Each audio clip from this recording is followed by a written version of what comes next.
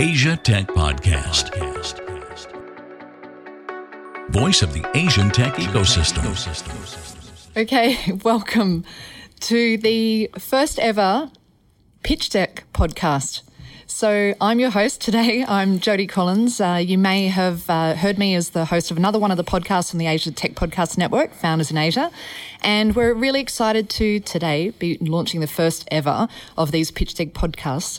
And as a part of this, we are actually interviewing our interviewer. So the person who normally is the one who you hear on the Asia Tech Podcasts, we're going to welcome Graham Brown, who is the founder of Asia Tech Podcasts, and today is the person who we're going to be interviewing. Yeah, I'm in the chair. Yeah, you are. About time. It's karma.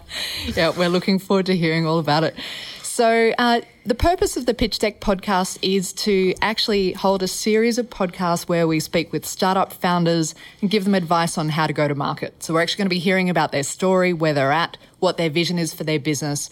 And we've actually then got a couple of special guests, experts who are going to be giving them some advice as well on how they can go to market, how they put together their pitch, how they succinctly put together their vision, what's the way to build their story to go to market. So today I want to welcome two of our guests. So first of all, Rena Neo, who's the managing partner for Platform E here in Singapore. Hello. Welcome, Rena. Hi, everyone. And Dennis Poe, who is the founder of a finance and company secretarial business here in Singapore, Aegis Partners. Hi, everyone. Yeah. Hi. Great. Welcome. So let's get into it then. So Graham, you are the one in the hot seat today. So Feels strange. So look, what we want to just go through is just hear a bit about your story. We want to hear your backstory, the invention of Asia Tech Podcast. Tell us a little bit about the background and where you see this business going. So, I mean, really the story with Asia Tech Podcast is about, I'm really passionate about what's going on in Asia right now. And I find that there's like thousands and thousands of stories of founders who have great stories to tell, but just not an outlet or a platform to share those stories. So there's a lot of amazing people doing amazing things in Asia. And I want to share those. I want to create a platform for that. And there really is nothing. I mean, you can go to, what is out there right now? Yeah. There are demo days. There are, like traditional media, startup-y type media, but there really is nothing to tell the story of the founder. So, I mean, the backstory is like, I'm passionate about people, I'm passionate about culture and storytelling. I love all of that. And there's a place for that, I think, in the Asian century. So, putting it all together is really about how do we build something and give these people a voice. That's what I'm passionate about. Yeah. So, Okay, great. So I'm here. And sounds good. Yeah. I'm aligned. I'm on board. Great. Asia Tech Podcast. Find out more at atp.show. So, look, how long has Asia Tech Podcast been running for? And is this the core of the business idea that you want to talk to us about today? Yeah, so I started Asia Tech Podcasts, a year and a half ago with a co-founder who is not with us today, shall remain nameless. But like with all situations, it's like you start a business with somebody and it doesn't work out, and it works okay when there's no money involved, but when money gets involved, things change. So anyway, that happened. We started it really as a hobby, because it was something that we were both passionate about, and passionate about startups. There really was a space in Asia that people weren't telling this story, and somebody had to do it. So we kind of stepped up and just got started, and it started off just as like us jamming on a weekly basis, and just riffing about whatever we thought was interesting at the time. That's 18 months ago. And then what happened was people started contacting us and saying, "Hey, I like your podcast. Can I be on it?" Yeah. So we started saying, "Okay, let's interview other people because it's interesting, but it shouldn't just be about us." So we started interviewing other people, and I think Rena was one of our first guests, I think. Right. Going way back, right? Number 5. Yeah. Episode number 5. One of the inaugural few guests at the early stage. So, there were, again, and I think what was interesting, like Rena's not a natural self-promoter, but shy. Yeah, you are. But, I think that there's a lot of people in our scene who are natural self-promoters, and they get a lot of coverage. But then there's this big group of people who are just busy getting on and doing stuff. Yeah. and they're not out there talking about it. And so the podcast started attracting those people, and we started approaching them, and with a little bit of arm twisting, they made great guests. So we got up to that stage, and the key to that sort of first 6 months was, I saw that the challenge of building a podcast in any media company is the process. People think that they can start a podcast or start any kind of media project and they give up after 4 or 5 because, they're spinning plates doing different things. So I thought, my background is artificial intelligence. So, I thought I could automate a whole bunch of this stuff, right? Build these processes, build this automation, because I thought, well, if it works for us, who else could it work for? So the challenge was automate that as much as possible. So I started building the automation and all the back office stuff that made it really easy to build a podcast.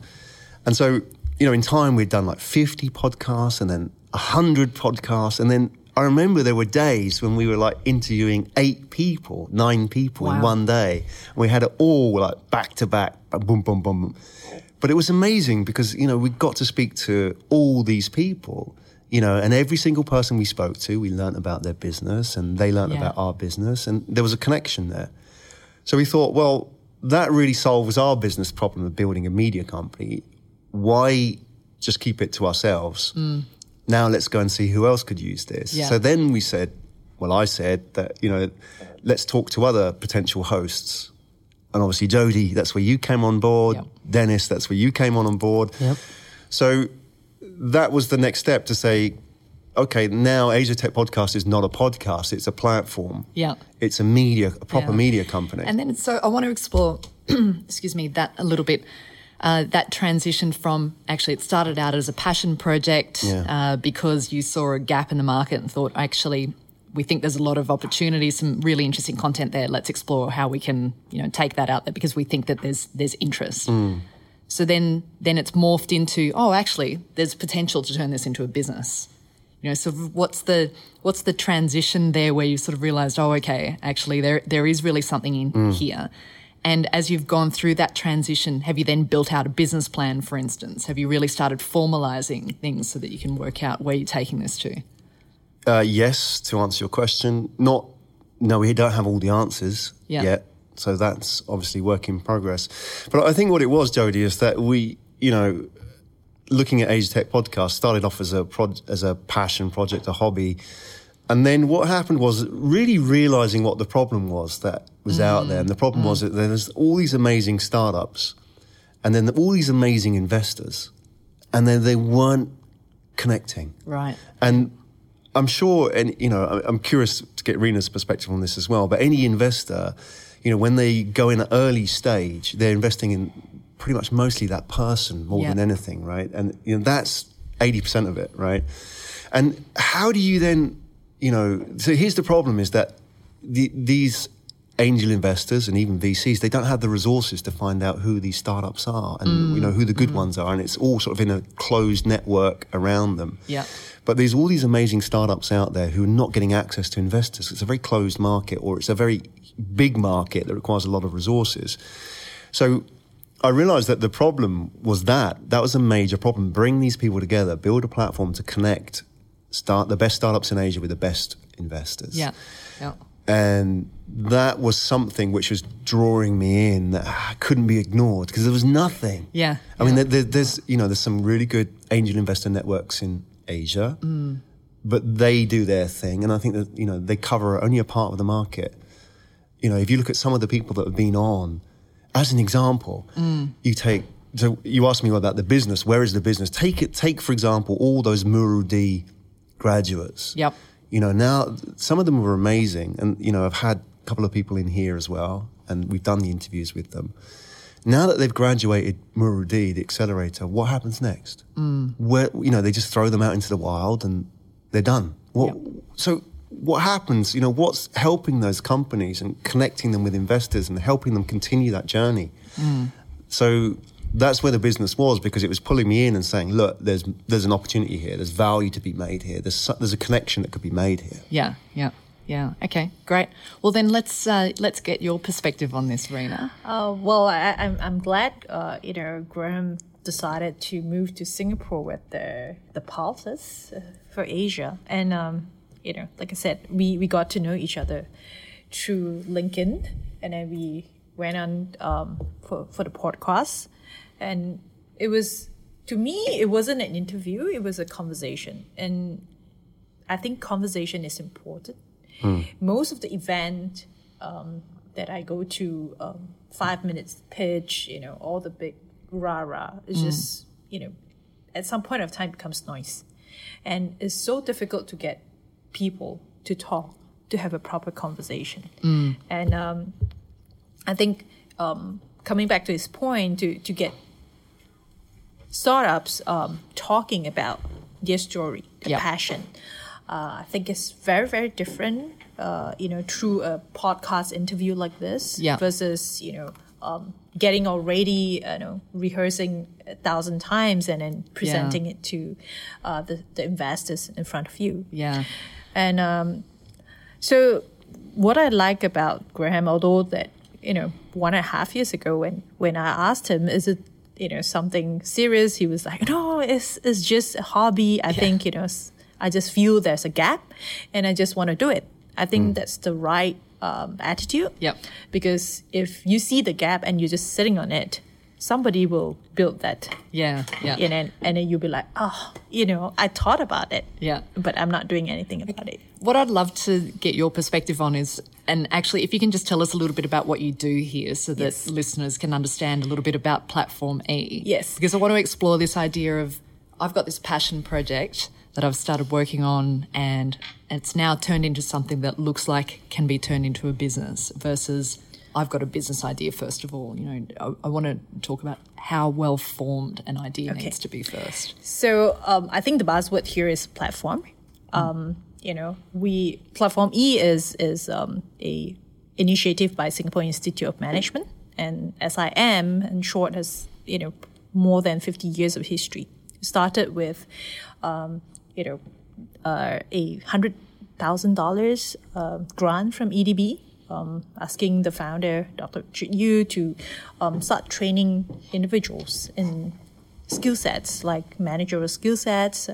Those days where Singapore is going through industrialization, we need it. So fast forward 55 years later, SIM is basically now divided into a few divisions. So we have global education.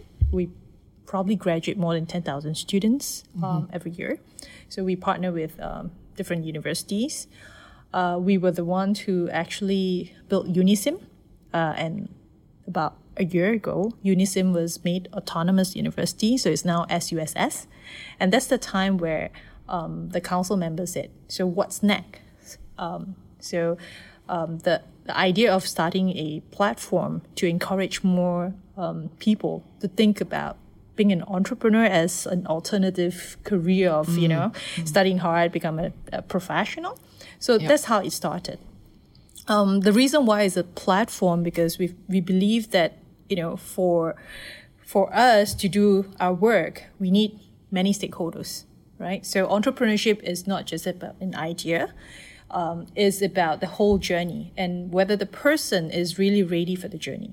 Like Graham said, especially in early stage, investors are really betting on that person because there's nothing. It's just, beautiful PowerPoint, that you can probably, sort of plug all the numbers you want. But to bet on that person and to see whether the person actually can deliver the numbers, I think that's some science and some gut feels as well. Yeah, right. So Platform E, when we started, we have actually, we're fortunate to have Professor Virginia to be our professor in residence. So she's the one who curated all the basic courses.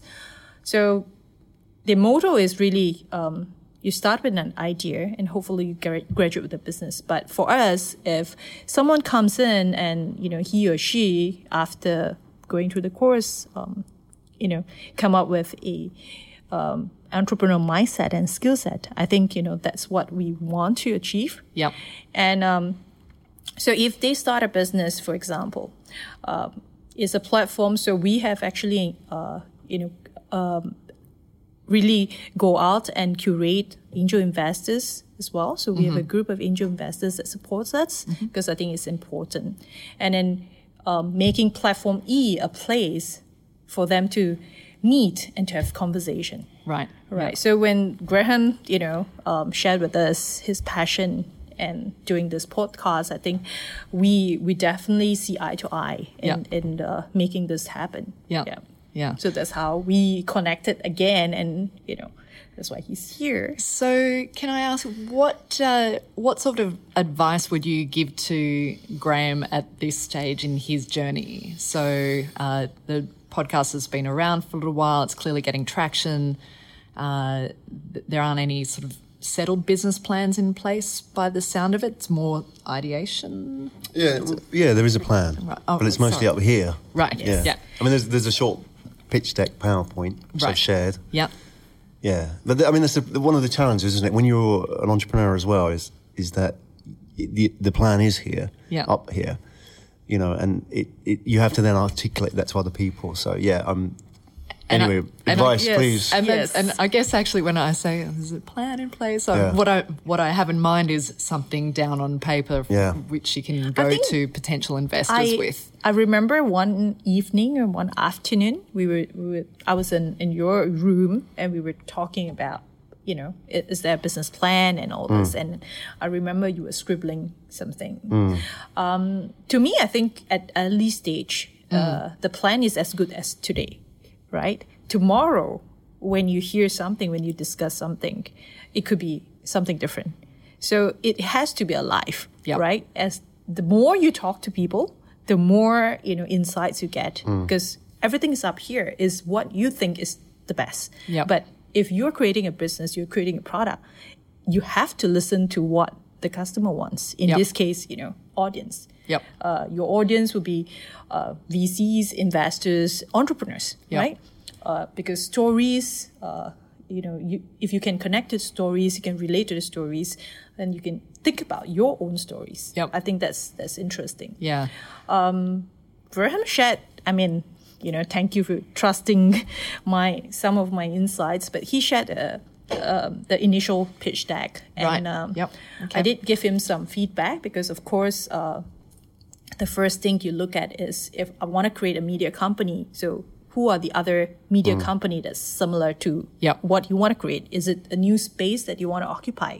Or is it something that you feel is there, but you think you can do it better, right? So for investors, I think first, when I look at it is typically for founders, it's like, I've got so many things. And because I'm afraid I missed out something and if investor may not, know that these are the, A to Z that I want to present. So you tend to clutter it. And then, more decks does not mean as better because, we actually, for most VCs, because they screen like hundreds every day. Yeah. So your attention span is really, and because of the training, you just zoom into certain things.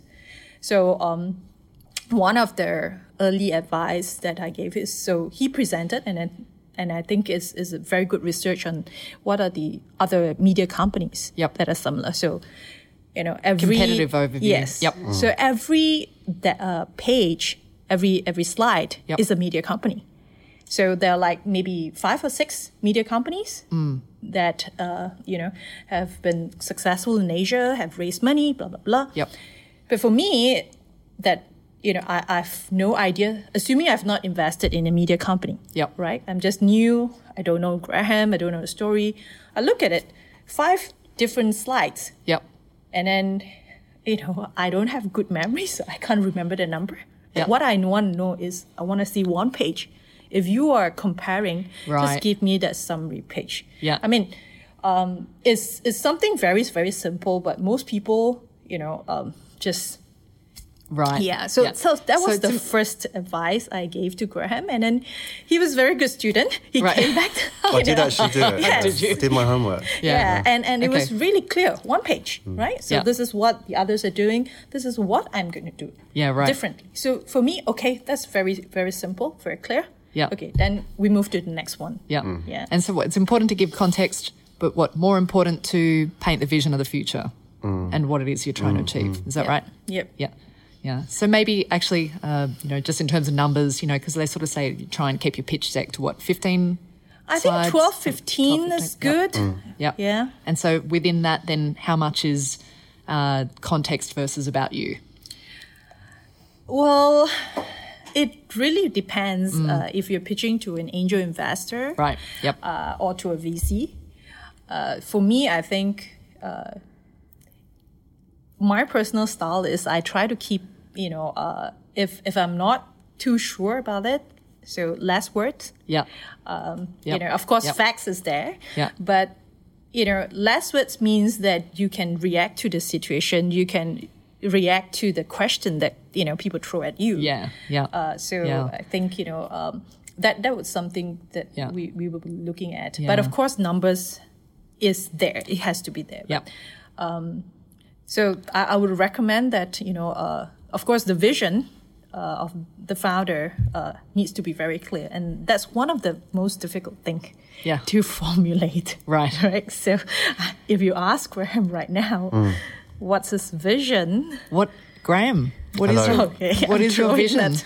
So, one of my answers to that, and I'll share that with you because it's not completely finalized, is I tell people that I want to build the MTV of the startup world.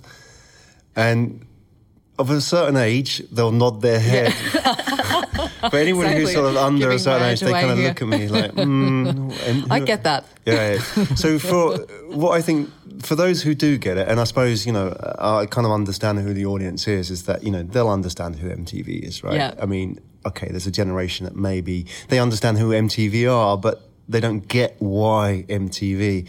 But for me, MTV was, it radically changed the media landscape. It came in, it took a very accessible and cheap form of content, and it democratized the whole storytelling process for a generation of musicians. It gave a voice to, there was no R&B or black music on TV at that stage, but Michael Jackson would never have existed without MTV's support, right, at that kind of levels. They gave these people a voice, and I think it's similar to the startup world, is there's all these artists, if you like, who are these startup founders and investors as well, who just don't have a voice and a platform, but you're democratizing it in a way that MTV did. And it's all a bit sort of rock and roll anyway. So I think that's kind of what I'm trying to do. And it's a platform. Yeah. MTV made most of its money, not necessarily out of the content, but everything that went around it. Yeah, right.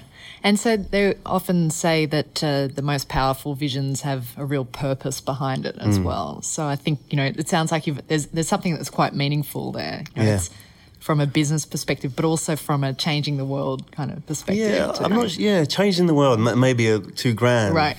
The power of story is that everybody grows up, and if you're, for example, if you're a girl growing up, and you get told certain stories about what you should be as a girl, and you go to school and you go to college and you learn about inclusion and equality and stuff like that. But at the end of the day, we're telling young girls stories about Cinderella, or that the way that you get ahead in the world is by finding a nice boyfriend, which is effectively every single Disney movie that was ever produced for a certain era.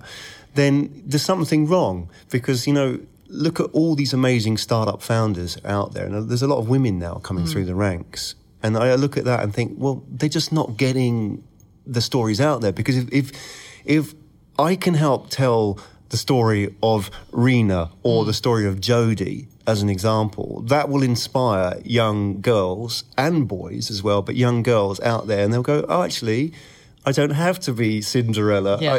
There's an option out there. And, changing the world, I think, okay, I don't want to change the world, but at least I can give the people who deserve a voice a platform. Yeah. And I think that's kind of where we're going with this. I think I like the fact that, Graham is leaning towards giving a platform to those, who has something to share, but not necessary to be on a mainstream media, like, appear on CNN and, all this stuff. But I think there was once I shared with him, I'm very supportive of a platform called Kiva, kiva.org. Basically is a micro lending platform. Basically, same thing.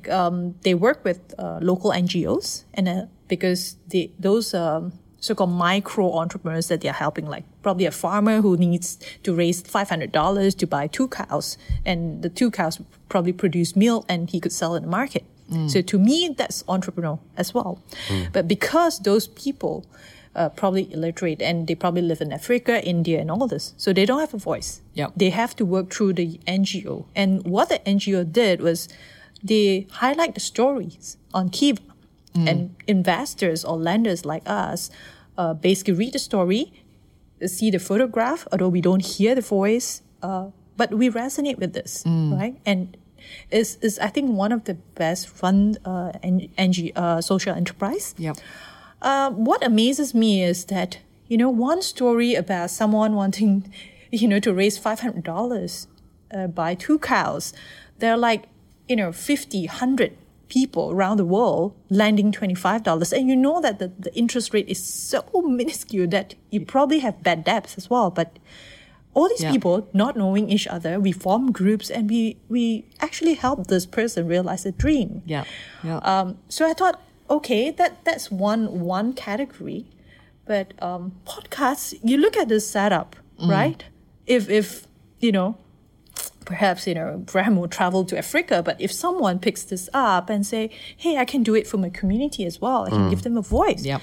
Why not? I may not be literate, I may not be able to write and present a PowerPoint deck, but I can tell my story in their own different language. I think that's beautiful. Yeah. Yeah. Okay. Yeah. So let's talk about the process a little bit. So you've got the vision in place. You've already written the pitch deck. Are you already actively in market talking to potential investors? Yeah, just started. Yep. Yeah, actively raising. Right. Okay. Maybe, and this is where Dennis, I'd love to get your perspective on this as well. If you can just talk a little bit about the process. How are you planning that out? And then also, Dennis, if you can give us some guidance then on that process, and what's the right way to go about this too. Yeah. Sure. Yeah. Okay, so where should we start? Maybe if we can start with you, Graham, on where you're at. Okay, so we're actively raising at the moment, and we, the target is $500,000, so 500,000 for 10% at 5 million pre-valuation. Yep. That's where we're starting. So, what we need is 18 months of liquidity to, really build up the base of the company and to establish all the potential revenue streams. And, my background is I've built businesses before, and I'm a cash flow type business builder. So, I find it, I'm being honest, I find it struggle sometimes to spend money. So I'm not that I'm stingy, but I like to get the maximum out of my investments as a real estate investor myself. Yep. That's how I think. I'm sure that sounds great to potential investors. Right, I'm being honest, but that's how I am, right? But the point being is that, we need the money for liquidity, and this is a very lean business in the sense that we don't have to buy in lots of stock. We don't have to, inventory. We don't have to hire 6-figure salary developers to make this work, to build an AI algorithm, right? Yep. Our cash is to fund growth and to get to a products or a group of products which can, sell effectively, so we can get ourselves into the market, start creating revenues. And once we start creating revenues, we can actually improve. So we're in that process now. So we're not sort of funding something which, is going to cost a lot of money to get a lot of development work and, will take a lot of time to develop. So we're kind of different. It's not an app in that sense. Sure. This is money really to help us scale. And how have you determined that valuation and what you're looking for? So, shout out to my advisor, Kyle Ellicott, who's helped me. He's, sat down and walk me through the figures. And this is a recent process. And he's raised funds for his own business. He is the CEO of Read Write. They have, I think, $100 million IoT accelerator, hardware accelerator in China, in Asia. Or they've raised 100 million across their whole portfolio. So he's gone through that process a number of times. He's based in Silicon Valley. So, he does this every day. And the deal is look, you help me work these numbers out.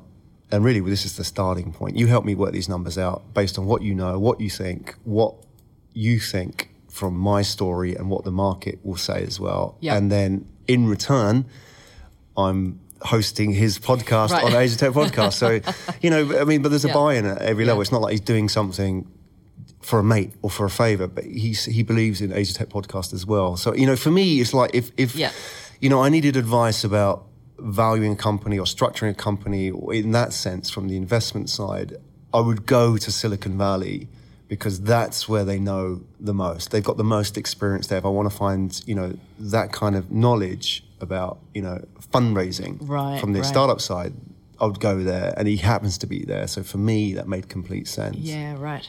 Okay. Well, Dennis, I'd love to hear your perspective on that. Yeah, so actually, I've been working with Graham on his company. We of course we do need to have a company first to even begin on the process of, say, fundraising, right? Yep. So on that part, I think in that sense, I also work with Graham, like how Kyle has worked with you, I guess.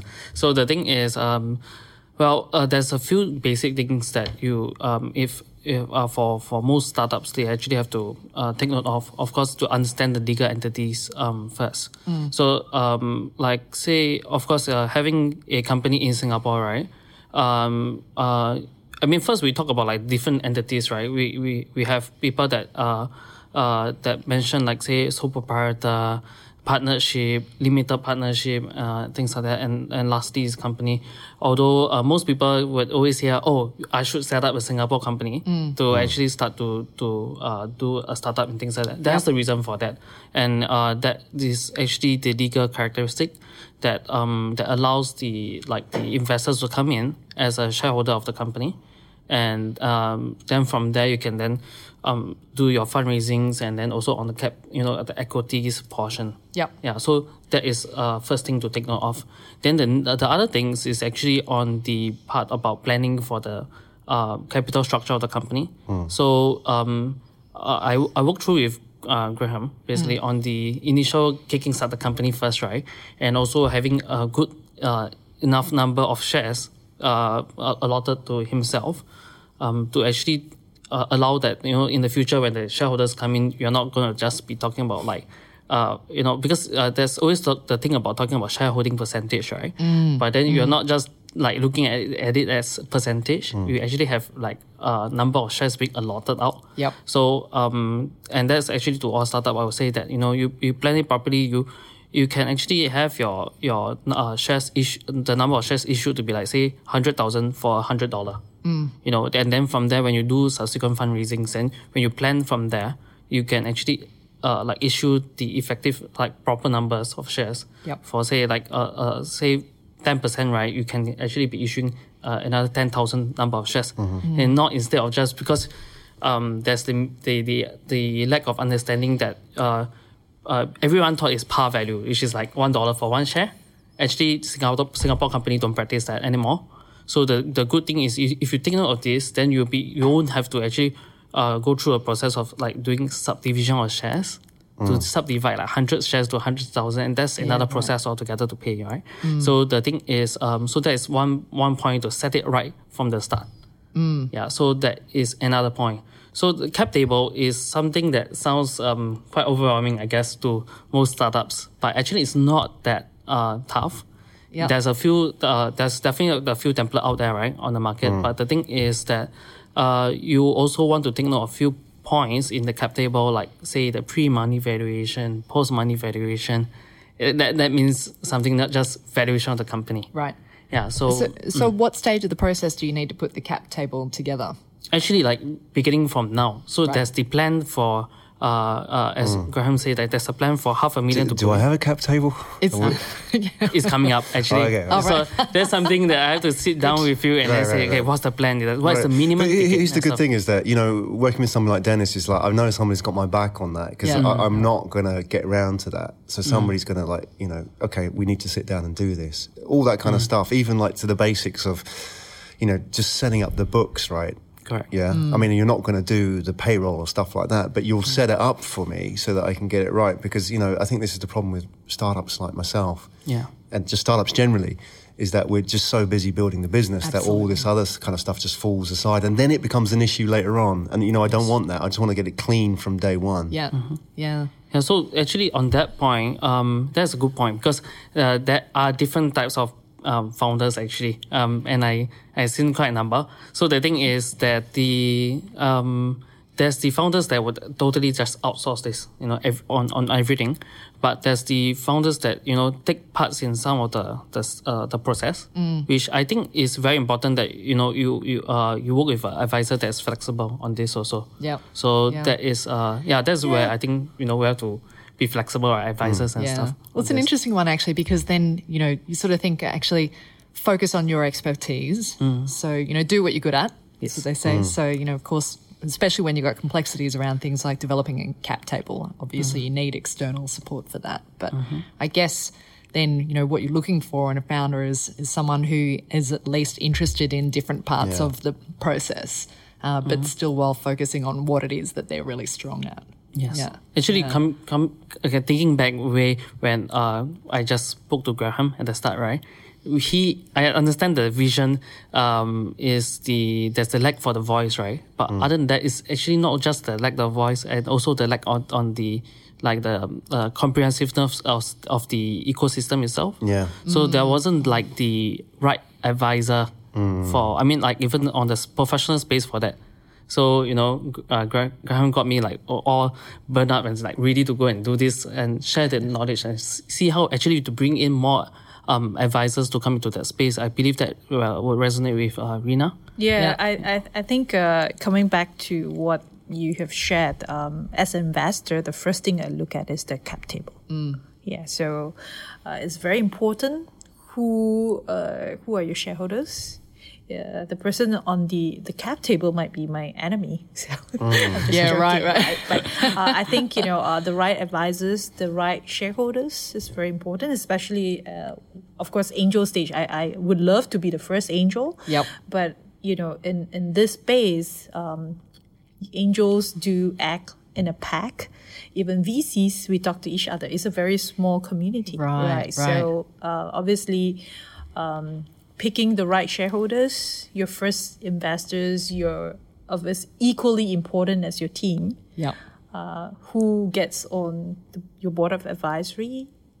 Because that person, if he has some track record, he wouldn't be putting his name on your advisory board if he has not done the due diligence. So most of the time when we invest, was it Graham that has invested? Okay, because he's done, his 2 of 3 deals are good deals. Yeah. So that shortens the due diligence. So if you ask most of the investors,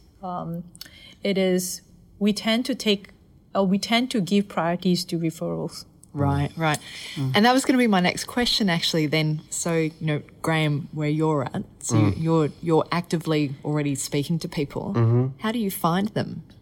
How do you find those potential investors? Well, Rina made a good point about, considering investors as part of the team. And so, those conversations are going to start with people around me first. I think you have to because, at an early stage, a lot of it's portion of that is about trust, isn't it? So, what I'm looking for in investors, like a team of investors, obviously, is that people I can trust, people I can work with. And I'll be brutally honest, is that saying I don't really, just need their money. What I really need is the expertise that comes with it. And that's what I want from an investor because it's like they're committed to this business, they're in. and they're bringing in that expertise that I don't have necessarily. Yeah. Because there's a lot of money out there now, and I could easily go out and, I could even go to a bank and raise the money to a certain extent, right? So, or, liquidate some assets, for example. But I think, I look at an investor as somebody who could help build this business, not actively hands-on doing that, but they could make this happen. Yeah. So I need somebody who could be part of the team, who buys into the dream, who sees the vision, who can help, bring people to the table and open doors as well. Yeah. That's, I think, what everybody kind of wants from an investor. Whether or not they get that, it's a different matter. I think that's kind of the promise, isn't it? But that's the ideal scenario that I think. I guess then maybe it comes down to the founders' objectives, what they're hoping to achieve. But what do you guys recommend? I think at early stage, it's important to get, Dennis said, good mentors, especially people who understand this space. Yep. Because this is a very unique space, right? And there are not many media company out there, right? So I think it's important that Graham gets, a team that believes in the same vision, gets the advisors or the investors on board. But there's one thing that I always share with the startup founders. If you get investors and, if this guy is really helping you in all this, there's certain things that is very, I think is quite common in the industry practice, because most startups can't afford advisors or board of directors. But, be realistic. There is no such thing as free lunch. Yep. So you have to also realize that people are giving their time to you. You have to think about how you're going to pay them back, or at least show your gratitude, right? Because obviously, now you're raising $500,000. That's not enough even to pay yourself. But if you have an advisor that's walked through the journey with you, one of the things that you could do and think about it, or work with your accountant, besides really rewarding your team in stock options and all this, the advisors, you could do the same thing as well. Because if they don't work on the company, even if 10% of nothing is nothing, right? But people feel, even if they are multi-millionaire and all this, it's always nice to have that feeling that, okay, Graham actually thought about giving me something. It's not about the value. It's about, I own this, a little bit of this. And people feel proud that, you don't have to declare that I own 0.01% of the company.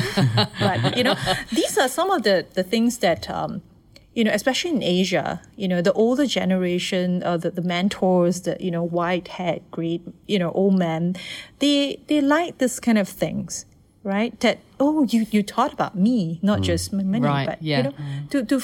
To have that sense of belonging is important. Making them feel like they're a part of the journey. Yes, even, most of them, because they're sincerely out to, like our mentors in Platform E, they're really out, wanting to help. But they can reject, that's fine. But, you have to do your part. And this is probably a little bit Asian, but it just makes people feel good about it, right? If they don't want it, that's fine. Or you can say, I always say, if you don't want it, you can, if it materializes, it becomes, your 1% becomes $1 million, 5 years later, you can donate to your charity of choice. Right? Because some of them I don't need that 1 million. But it feels good. Yeah. So this is something that I always tell the startups. But it's definitely up to the team. But you're building something. Yeah. You need people. You need a team. Yep. So don't think that you're gonna hold on to everything. And eat the whole pie. The pie, if you get the right team, is gonna be big enough. Yeah. Actually, carrying the point from Rina, right? I think this is a very important point actually for Graham, that when you go out in Asia, right, it's really ingrained in us, I believe, because I have personal experience with that. Like I have a mentor, actually a VC owner. I'm still 20 plus, right? So the mentor, although he didn't invest in my company, or like I didn't need investment, right? So they're just talking from there, and then he say like, I want to be around, just mentor you and things like that, right? And it goes a very long way. It's just like sometimes I bring something from overseas and say, hey, I got you something. Maybe you should like say watch World Cup and then just have a cup of beer, a glass of beer, and it's on me and stuff, right? And then like from there it builds that relationship, right? And he's always constantly looking out for me. It's the same when you do the same thing for like the person, right? Yep. So I was always keeping a lookout for like startups that I can like introduce him. Like there's a certain area he likes and things like that. So it's like that sort of I say it's a culture, and it's actually a wonderful thing actually, because this little action brings a long way. Even for your investors, it's the same thing. Like talking to each of our investors is actually very important in the startup, right, itself. And I think there's a lot of like a lack on that in the culture. I mean, like also in the practices I see also. So do you think even in this phase that Graham's in now, where he's looking for investors, that there should be a bit of almost investor dating going on? Oh, it's always dating actually. Right. It's constant dating actually. Yeah. Flirting. Now it's flirting stage. Eventually dating and yeah. Yeah, because I'm wondering, because it sounds like, what you're both talking about is the importance of relationships. Yeah. And, particularly from your perspective, what you're looking for is someone who's really bought into it. Yes, So- especially at this early stage where you have no revenue, you have a dream, but, everyone has a dream, right? So I think some of the things that probably, the accelerator or the incubator don't teach you are some of the soft skills that you need to learn. Yeah, You know, right. manners, respect. I've got like everyone, sending me stuff on LinkedIn. And first they call me Mr. Neo. Second, they say, can you invest in me? I mean, those are basic stuff, Just right? straight off the bat, they're just coming in with and right. I'm so sad that, they send this kind of message. You can't feel, a tiny bit of sincerity. And the Yeah. worst is the moment the guy asks for you to connect and you click yes, in 2 seconds, Pitch there's deck. a long email, Yep. all right, that came in. So, I'm not stupid. None of us are. So how would you? So it's obviously a mass email. Yes. Now, I think that's a wrong start because, it's just like going to Orchard Road and shout, invest in me. Yeah. And Yeah. I'll be surprised if nobody calls the Yeah. mental health hospital. But, tiny things like this. Yeah. But then that brings me back to the question then, how do you find these people? So, if relationships are key and there's an element of dating required, how do you find them? How are you finding them? So, I mean, I'm fortunate in the sense that my business is a great way of contacting Yeah. people. It's an amazing business development tool as well. If you have a podcast, you connect with people. There's something special, isn't there? I mean, you do a podcast interview with somebody, you share something. Like, us four sitting around this table now, we'll go away and we've created something together, which will last forever. Yeah. Right? So, I mean, as a business development tool, it's great. You could have a coffee with somebody, but there's nothing there apart from a conversation. This conversation's captured, we created something. So, to answer your question about how, I think my best way, and, we all sell some way. We all live by selling. And, some people are great at picking up the phone and, I've tried that. Didn't work. I've done that in my former life. And some people are really good at networking, like going to networking. Hi, elevator pitch. And, I'd rather fall into a hole in the ground than go to those kind of events. I just want to point out Rena's face when you just mentioned that. Right. So what? This is no good. Stay away from this. We're not of that I'm type. not a good networker. I I'm hate probably it. staying in the corner. All that sort of, so what do you do and all that kind of, I just find it nonsense. I mean, not that it doesn't work, but it doesn't work for me or a certain type of person, and maybe Rena as well.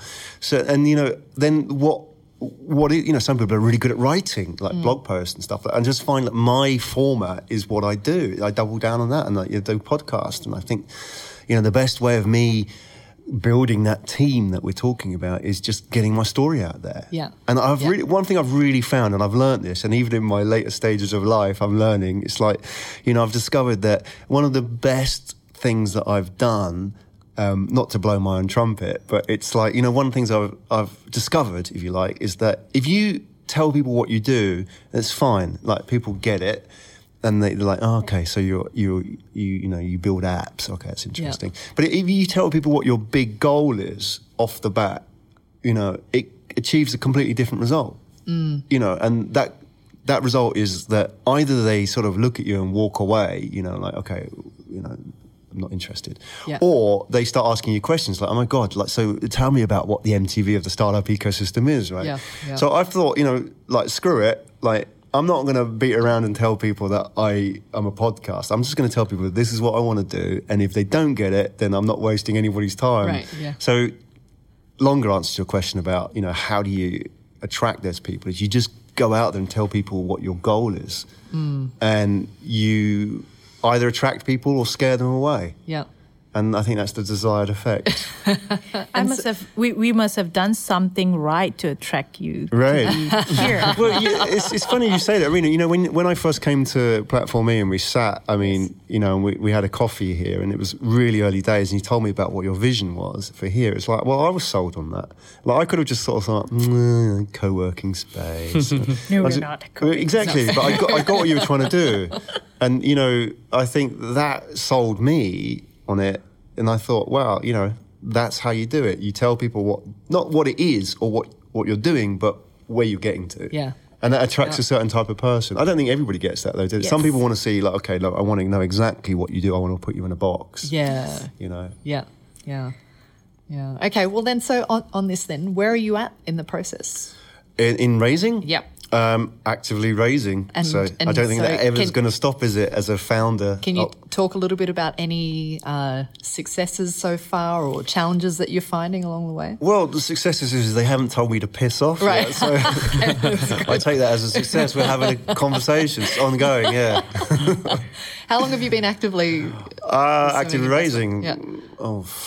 A month maybe, right, okay. So 5 weeks, 4 weeks. Early. Yeah, it's early stages. Yeah, I mean, Yeah. it got to a stage where I thought, right, okay, now is the time. Now that we've got the base here in Singapore, now is the time to, take this to the next level. Yeah. Okay. And so, all right, so you're a month in. It's still quite early. Yeah. Are there any guidelines on how long this process normally takes? Well, it really depends. I've seen people, spending all the time raising money, years, just because they're so fixated about the valuation. I mean, if you're not selling, the valuation is not important. But if you're so fixated, I really need to raise 5 million. So I will ask them, today, if I give you a check for 5 million, what are you going to do? Do you have hands like octopus and every one of you that you can deploy the money, 5 million?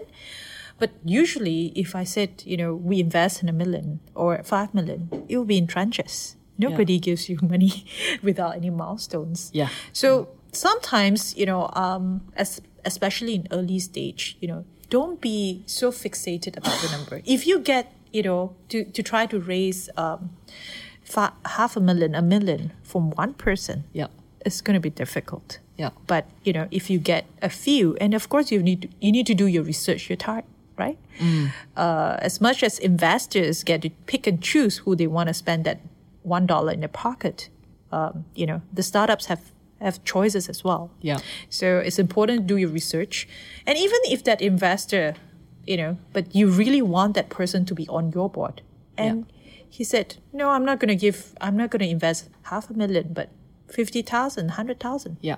Just take it. Yeah. Because, you take it, you use that money to build your business, valuation increases rather than, just a piece of paper going around, I want 5 million, I want 5 million. But, any amount of money that comes into the business will hopefully, bring 10 times, what you need to achieve. But if zero, I've seen people raising like for 2 years. Is still nothing. Yeah, right.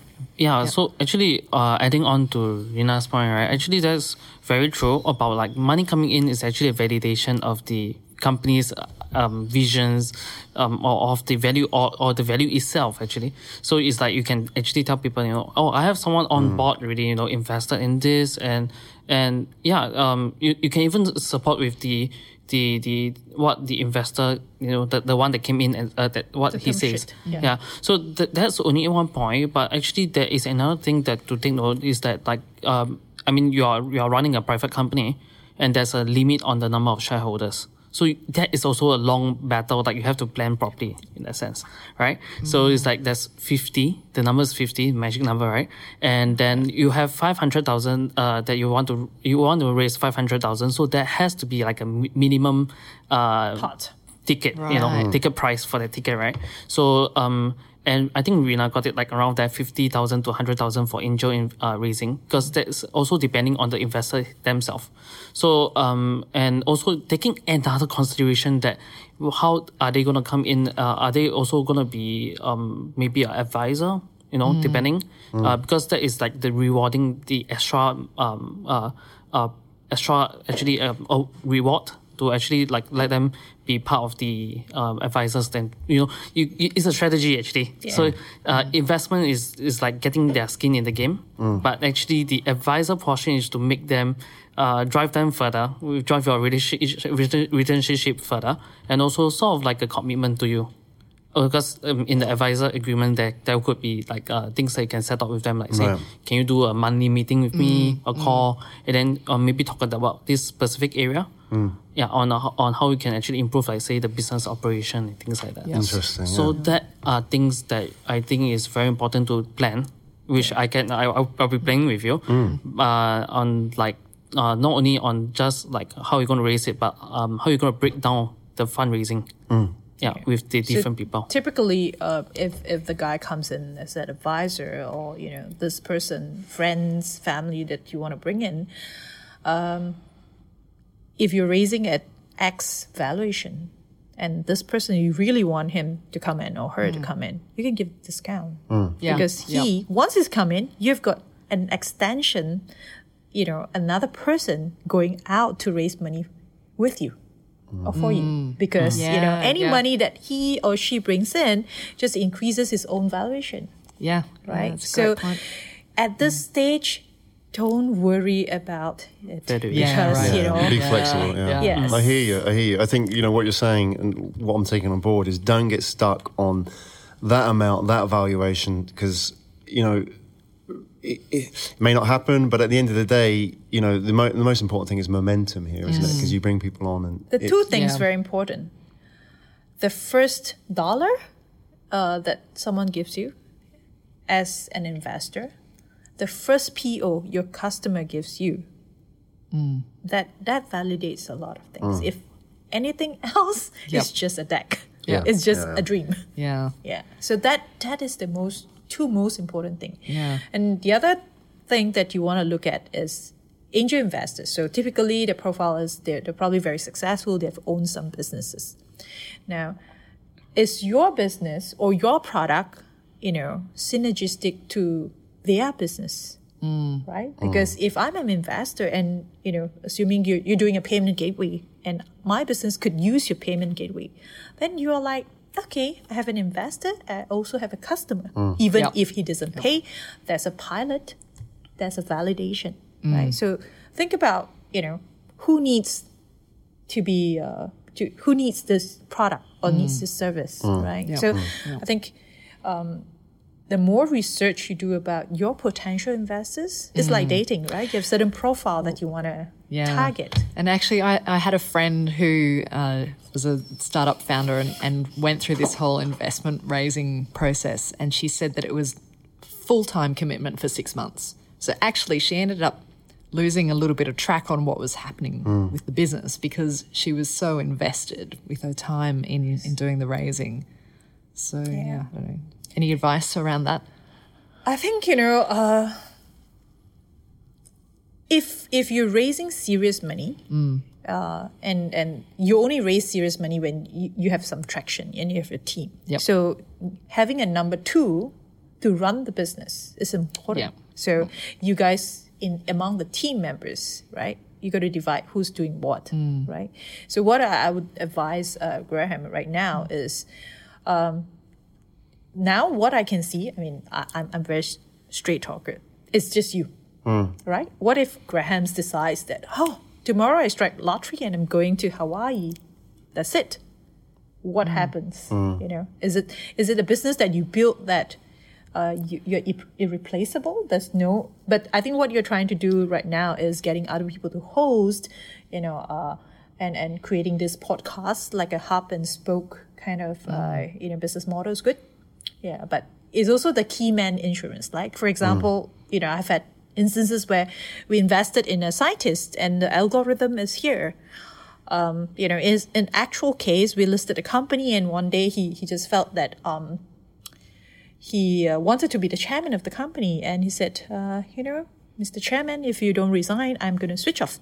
Really? Yeah. Right. So how do you do that, Yeah. right? Yeah. How do you manage all this risk? Because investing in that person is a good thing, but Yeah. that person, is two sides to a coin, no matter how you slice it. So, as an investor, how do I manage those risks? Really good So point. you got to think about it. Yeah. Yeah. Okay. Yeah. So, Graham, any challenges specifically that you're facing at the moment that you'd like to sort of discuss, getting some advice or guidance on? Yeah, I think, I'm quite clear about where the revenue is going to come from. Whether or not it comes from there is a different matter, because you put it out in the wild, things can change, right? But I'm quite clear about what the revenue paths are. I mean, there's 5 distinct revenue channels which we're building for, which is fine. And there's established precedent in all of them. We're not like, building something that doesn't exist. So that's fine. Now that's just a case of resources. The challenge really is team building, because, Rena's identified it, that I'm really aware of what the risk is in the business, and it's me, and that is like, it's built around one person, because it really, officially it is one person, right? So now building that business, there's operations and process and automation and all that kind of happening, and building the platform, but there's still, at the end of the day, this there's decisions being made by one guy, right? So how do you deal with that? That's the challenge. So building a team, I'm not really in a position where I can go and invest a lot of time going out and finding a co-founder, right? Which is different. I came in with 2 co-founders. It's different, right? Because that would have been set up. But I'm happy with that, because I think as a mature entrepreneur, I don't really need a co-founder, right? I'm kind of quite clear about what the business needs to be and how, to run a business. I don't need that kind of emotional support a co-founder could bring, right? Yeah. But, I'm aware that, like a number 2 we need, right? And, there will be people who need to run big parts of the business in the future. So all that stuff. Yeah. Is the challenge, the real challenge. That's what I'm focused on now, is get the people, because all the tools and the resources are there. Now I need the people. Yep. And fortunately, we're in a business where people are only sort of one degree of separation away, in the sense that it's not difficult to go out and say, hey, this is what we do. So people are coming to us, right? So that's okay. But like any challenge, recruiting people requires resources and time, and there's no definites, because you get people in, they go out the other door. You never know. Yeah. So that is my number one challenge. Yeah. People, getting the right team. I don't think that's unique to my business, but No. unfortunately, like I said, I don't need like an AI graduate who costs like 150 grand a year. Yeah. So then I guess back to Rena's point then about that staged approach to funding, then is that going to be one of the solutions to this challenge? Could be. Yeah. There's no, I don't have a black and white view of what the solution is. And that, and you don't go to an investor saying, look, this is what I want and this is what you're going to give me. Yep. You sit with the investor and say, look, how can we make this happen together? And if an investor says, look, it's going to happen, look, I suggest you do it like this, then I'm open to talking about that. Yep. And if that is the better solution, then that's what I think is the number one option, So, yeah, absolutely.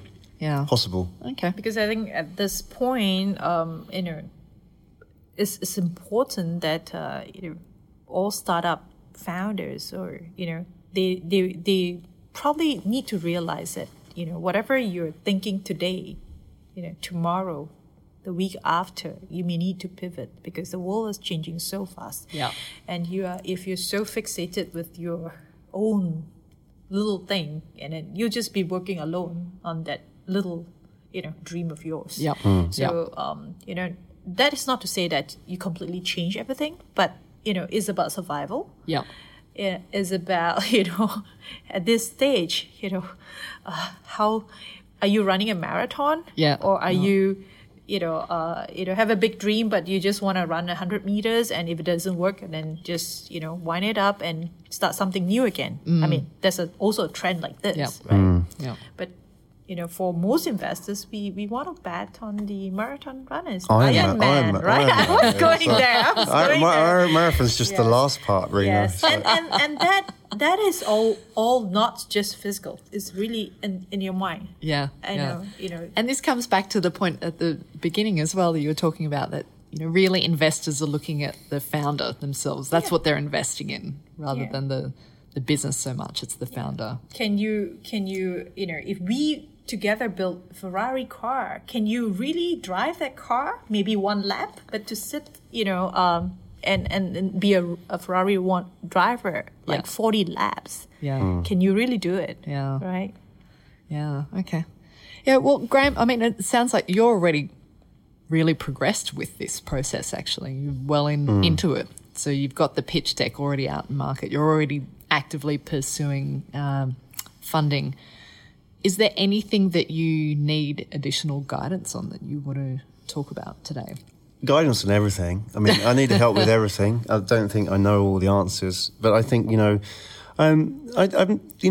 it's been, everybody's kind of talked about it, about building the team. I need people to watch my back in a way, because I think the danger is in being a sole entrepreneur, and especially one who's quite sort of focused on a goal, is you can end up either going off in the wrong direction, being the king of your own castle when you need somebody just to slap you and say, hey, look, just come back a little bit this way. You're kind of going off.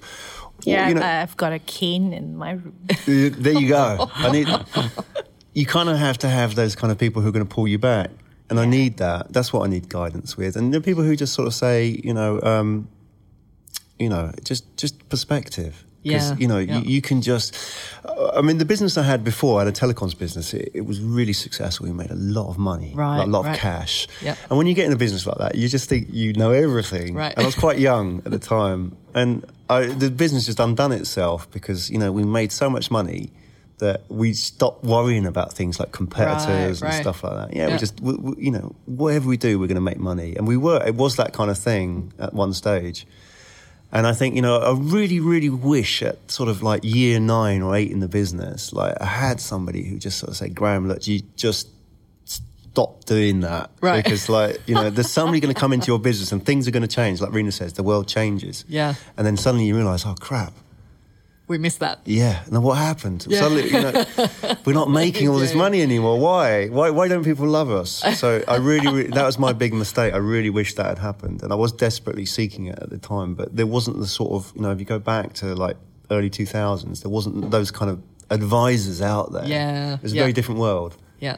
So to answer your point about like guidance, I needed guidance. I need specifically, if somebody's like built a media company in any form, I would be really interested to have a chat. If they don't have to come and build another media company, but they can be part of that story. Yeah. If they know what's broken in media, I'd love to talk to them, because I think those people bring a lot to the table. Because, media is not, old media is not going away anywhere.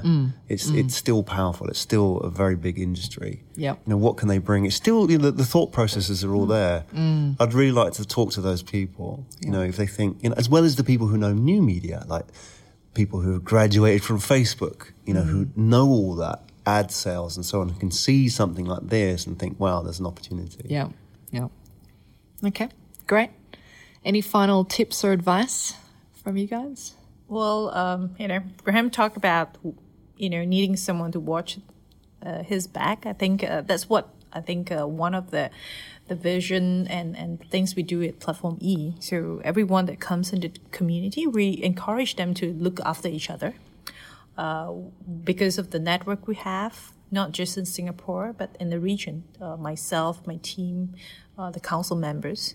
So one of the example that, when we spoke to Graham, so me and my team will make sure that, even if someone comes in and have a table, we're interested in the person, what he does or what she does. And I force them to actually present to me what they're doing so that we can, bring some value add to him or her.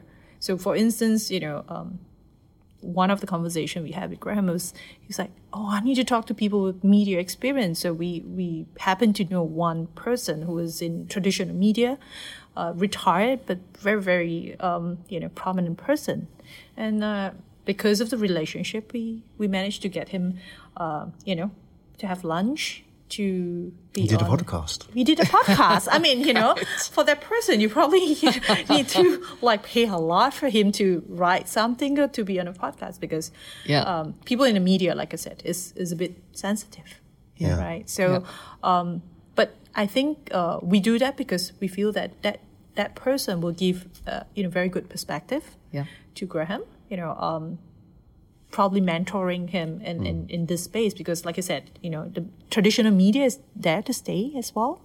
But how do we use technology to bring life to the traditional media, right? So I'm glad they met, and I think they had a good session. Yeah, we did. It's good. Yeah. Okay, great. And Dennis? Yes. So basically, I think the one challenge and the biggest challenge is that you're the sole founder, and that's as Rina mentioned about the so-called that need to have a sort of a insurance for this key man, right? So I think it definitely is not the immediate solution towards this problem, but I don't think it's a problem. Also, it depends on perspective again, right? So but the thing is, when you talk about perspective, there's gonna be different people giving you a different perspective for that. So then definitely good to have the base paperwork, which I'll be working with you, Graham, to work out things say shareholders agreement, things and that shareholders agreement don't just talk about what shareholders can do, but talk about vesting of your own shares actually, so that you don't just suddenly disappear, right? I think that is actually covered in that agreement. So that actually also would give that confidence to the investors. That's something to work out with you.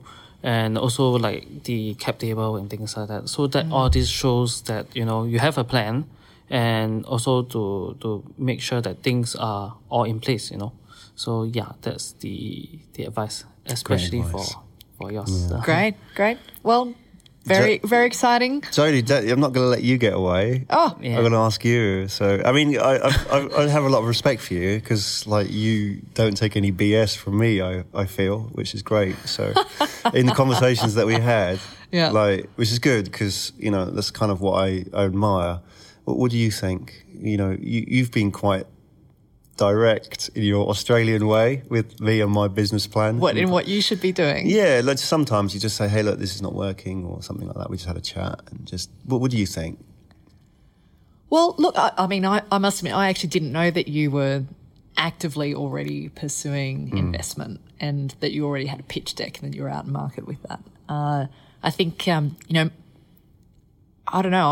I'm really excited about with what you're doing, and obviously, really happy to be a host on the network as well. Look, I think there's a huge opportunity. There's a massive gap in this space. So I think, I think it's all good. It's all looking very positive. All right, fine. Yeah. Okay, fine. I'll take that on board. So, I think it's the way that I'm looking at this is that one of the books I read early on in my development was Robert Kiyosaki's Rich Dad Poor Dad. Oh, yeah. A lot of people read it, and I've read it so many different times. I actually read the one with Donald Trump. Oh, yeah, that's right. Rich Dad Advisors. Co-author. Yeah, not so great. But, what really stood out for me about that was that, what he said was that you've got to build a team. If you're in property investment, real estate investment, which is my side business, it's you always think about it as something you go in alone and do it yourself. But the really successful ones, they have teams. Yeah, and they're not necessarily all teams on the payroll. They would know, a good investor would know an accountant. A good investor would know somebody who could go in and appraise a building. A good investor would know somebody like a land developer. Yeah. And they'd just call them up and say, hey, look, this is the project. This is my vision. Come and have a look. And, you know, Yeah. they would trust that person. They would come and have a look at this project, right, and give them their advice and so on. And that's how those investors get ahead, because they have this sort of team that works together with these common goals, rather than joined by the fact that they're all on a contract Yeah. together, or one person pays another person. Yeah.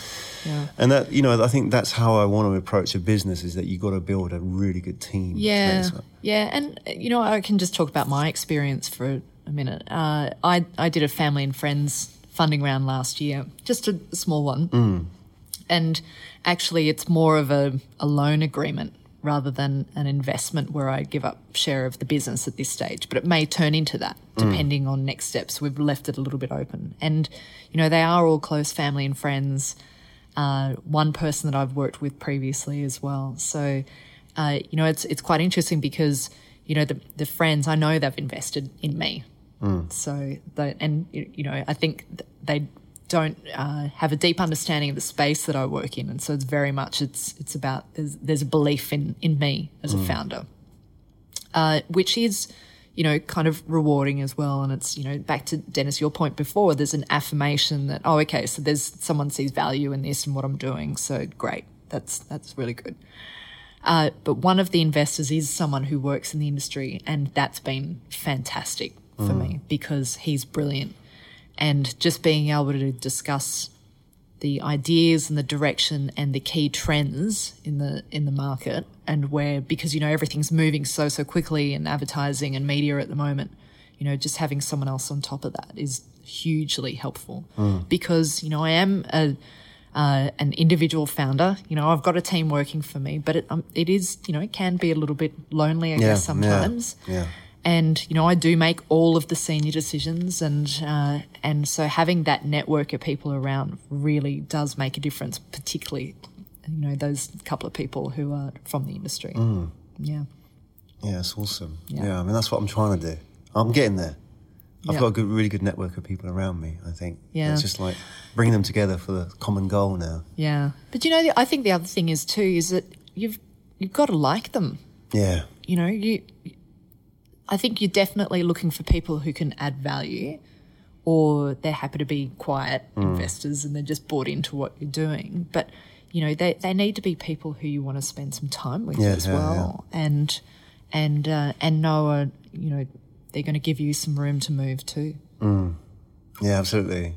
Which yeah. I think the same as, you know, you look for that in building any team, don't you? Yeah. Well, that's when you look at it like a relationship, right? In business, like you're not just taking somebody's money. It's not a transaction. Yeah. It's a relationship. Yeah. You know, and you end up, you know, being part of that person's life, and likewise, they're part of your life, right? Yeah. That's how I see it. Yeah. You know, it's not. I know some people can look at it in very transactional terms with investment, which is fine, but for me, it's a relationship. You know, Yep. when I take somebody's money, I'm not taking their money. They're giving me a part of their life, and they're trusting me to take this money and do something with it, right? Yeah. Yeah. So, you know, that all comes with all those kind of like attachment as well. So that's how some people can just go in it completely cold. It's just money. It's Yeah. like going to the bank, right? Yeah. I can't see it like that. Yeah. That may be in my undoing long term, but I think there's a certain type of investor that may want that kind of founder as well. Yeah. Yeah. I don't know. I think everyone, even no matter how big an investor they are, there's always something that's a little bit personal. Absolutely. Yeah. Yeah. Okay, good. Well, best of luck, Graham. Thank you. Thank you, Jodie. Thank you, Very- Dennis. Thank very you, excited Rena. for you. Thank you to our sound man as well, Bharat. Thank you. Sitting over there in the corner. Thank you. So today is the first of what will be future podcasts where we talk to startup founders and maybe some others who are not as progressed in the process as you are, and we'll be looking to talk to them about their journey and giving them some advice on the next steps that they can take. So looking forward to future sessions. Awesome. Thanks, everyone. Thank you. Thank you. You've been listening to Asia Tech Podcast. Find out more at atp.show.